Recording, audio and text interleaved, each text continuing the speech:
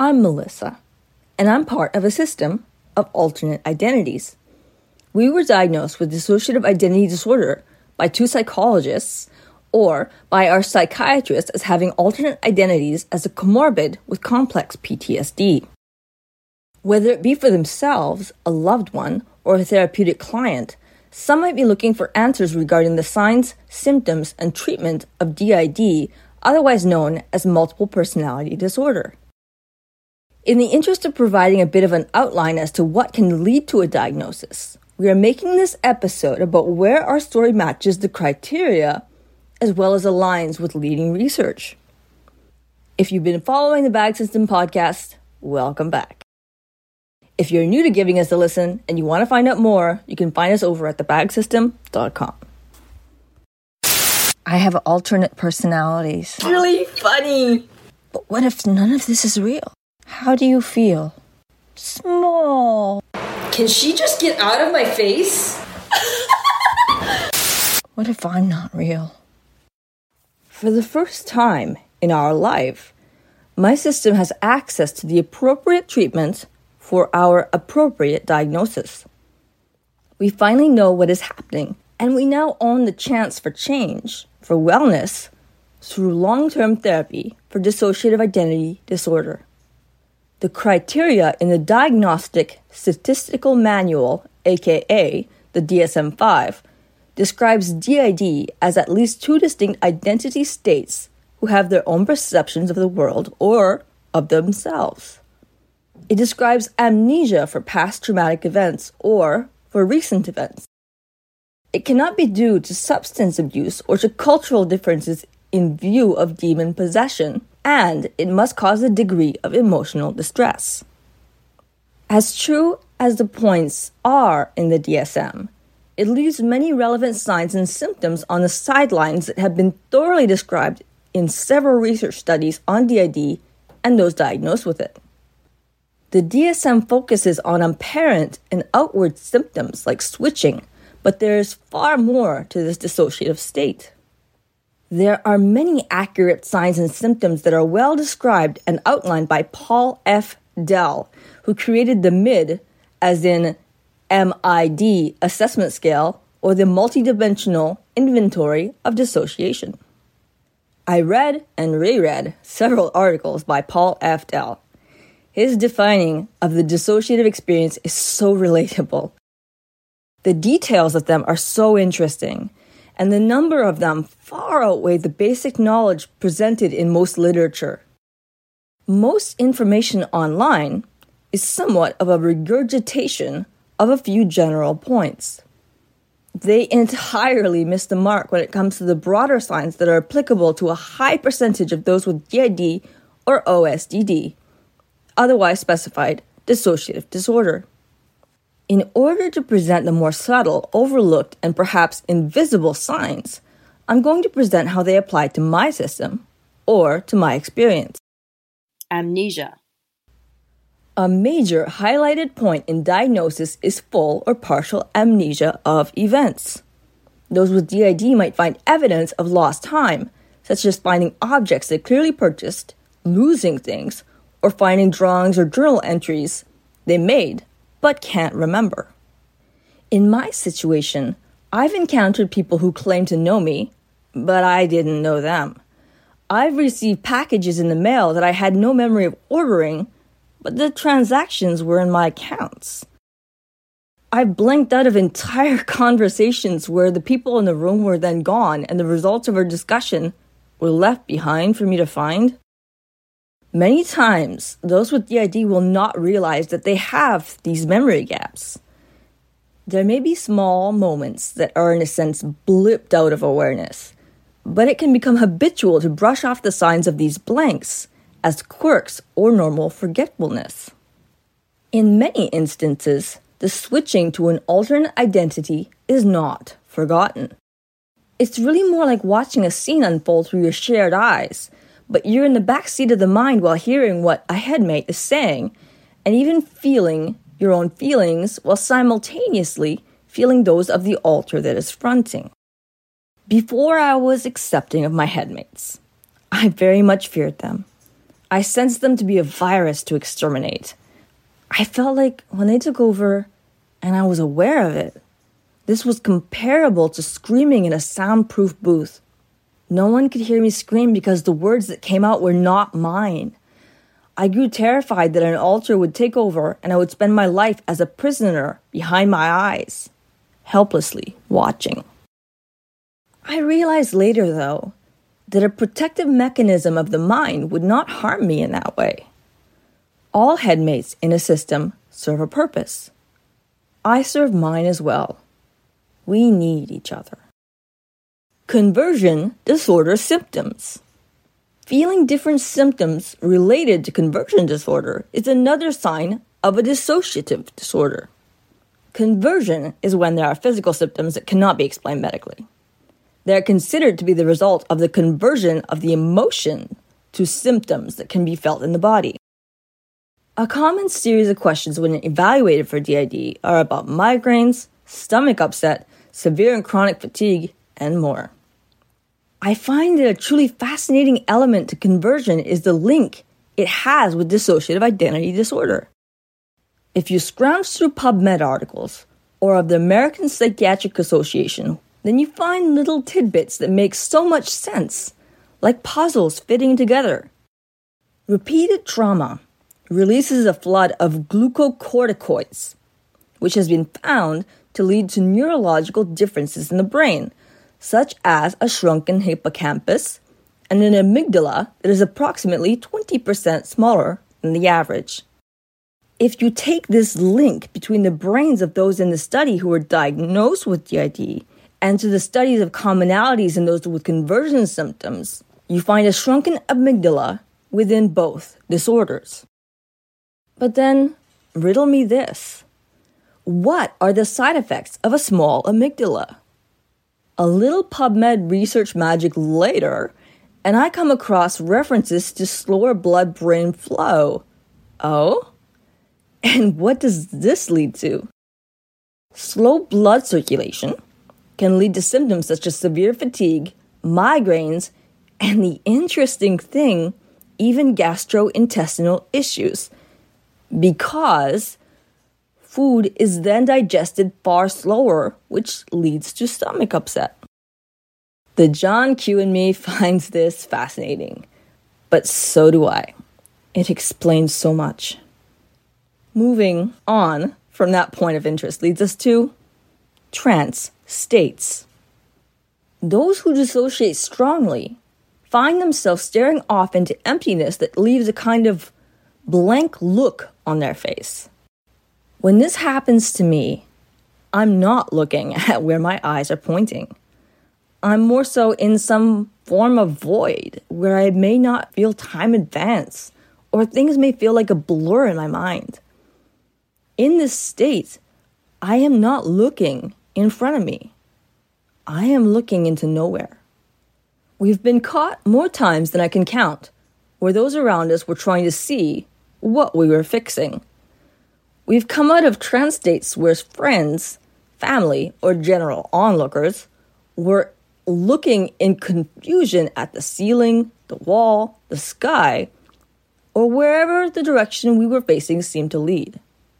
These moments tend to be awkward, as often people ask us what we are staring at.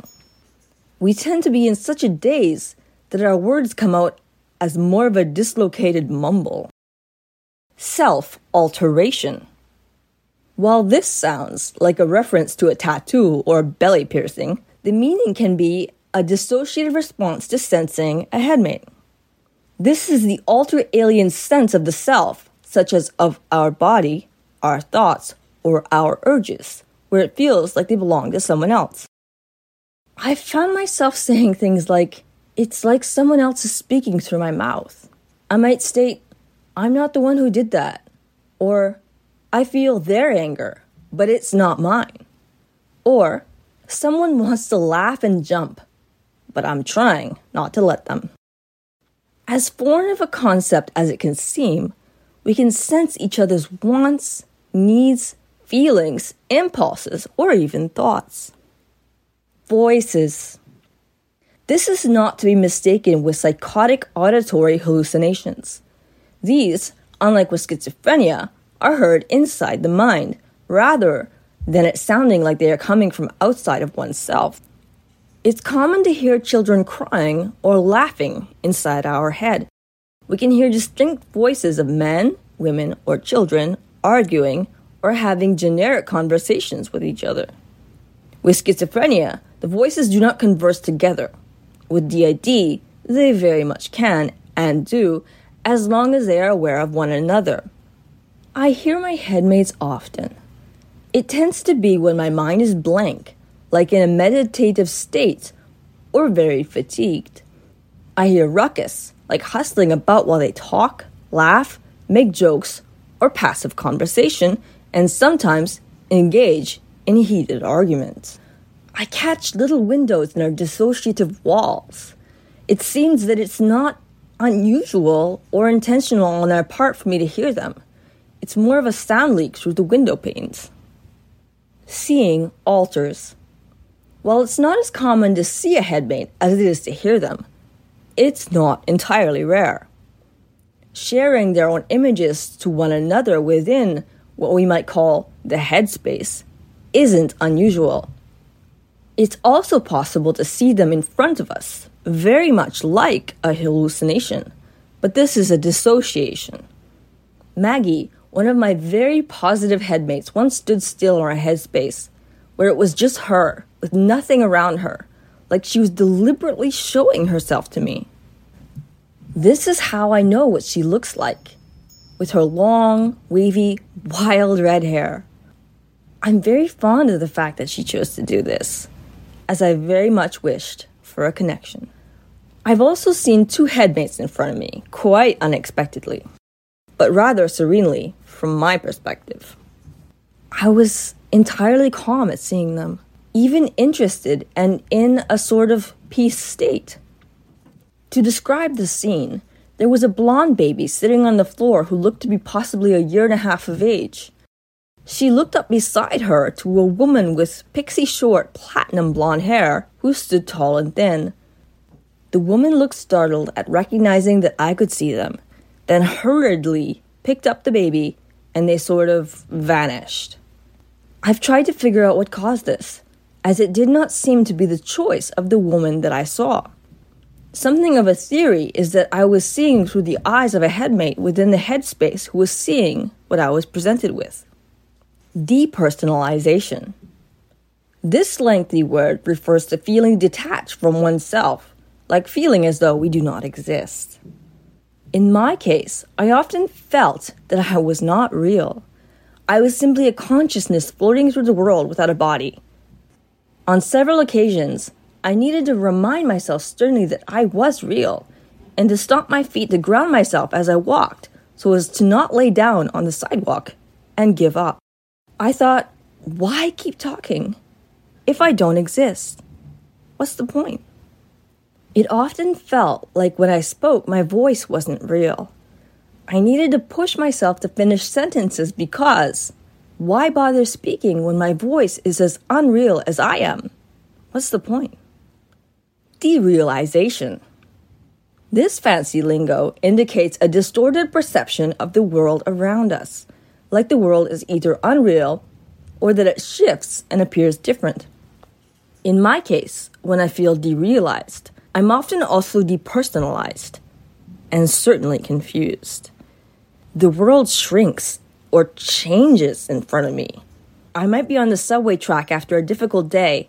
Then as we approach the end of the route, I feel progressively lost and wondering if I'm on the right train. I couldn't recognize my surroundings despite that this was my habitual route home. When rising from my seat, it felt like the world was sideways. When walking to the bus, it seemed like everything was in a kind of cloudy haze. Once on the bus, I wondered if this was really a bus. It seemed far too small to be a bus, like the walls were close together, and more like a very large car. Luckily, I found my way home, despite uncertainty of whether I was even in my own city, or if I had become irreparably lost. Awareness of the presence of other identities.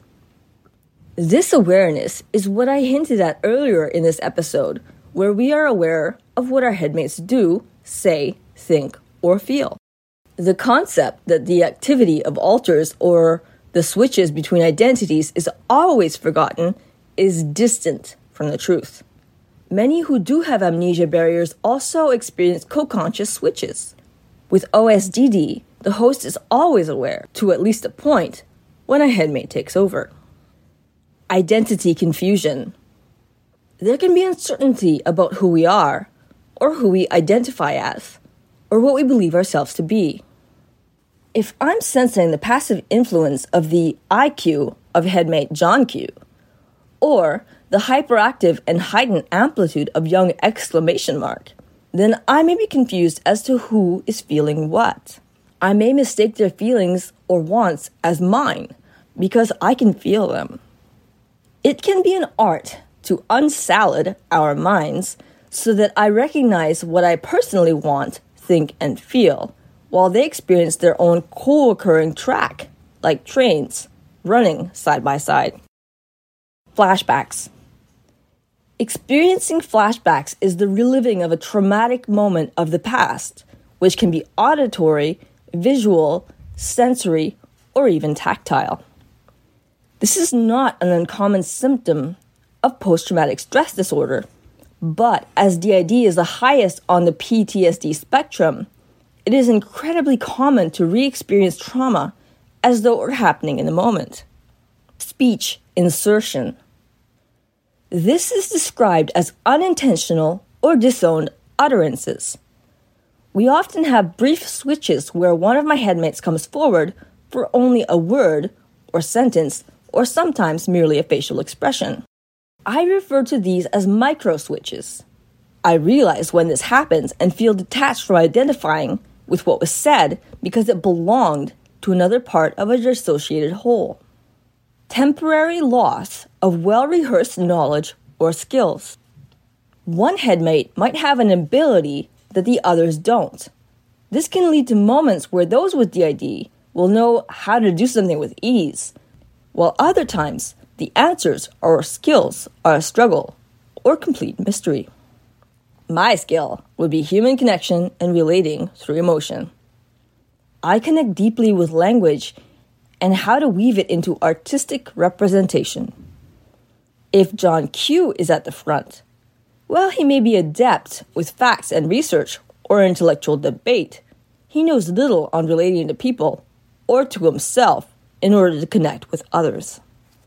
It was like we had to relearn friendship, communication, or connecting with caring about relationships at all. During a longer period of John Q on the surface, we were writing a conference speech. The chunk of perhaps 10 minutes of the text that he input was entirely unusable. It was purely factual and dry of emotion. It was more like an educational course than a way to reach the audience in a personable way.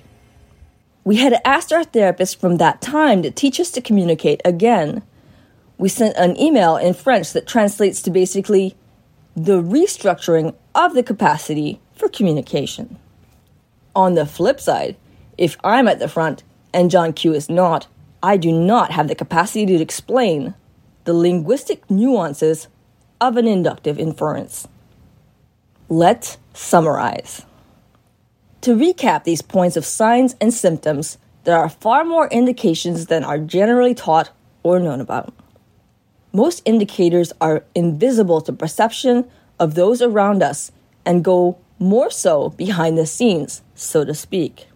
You won't see or detect when there's chatter between headmates.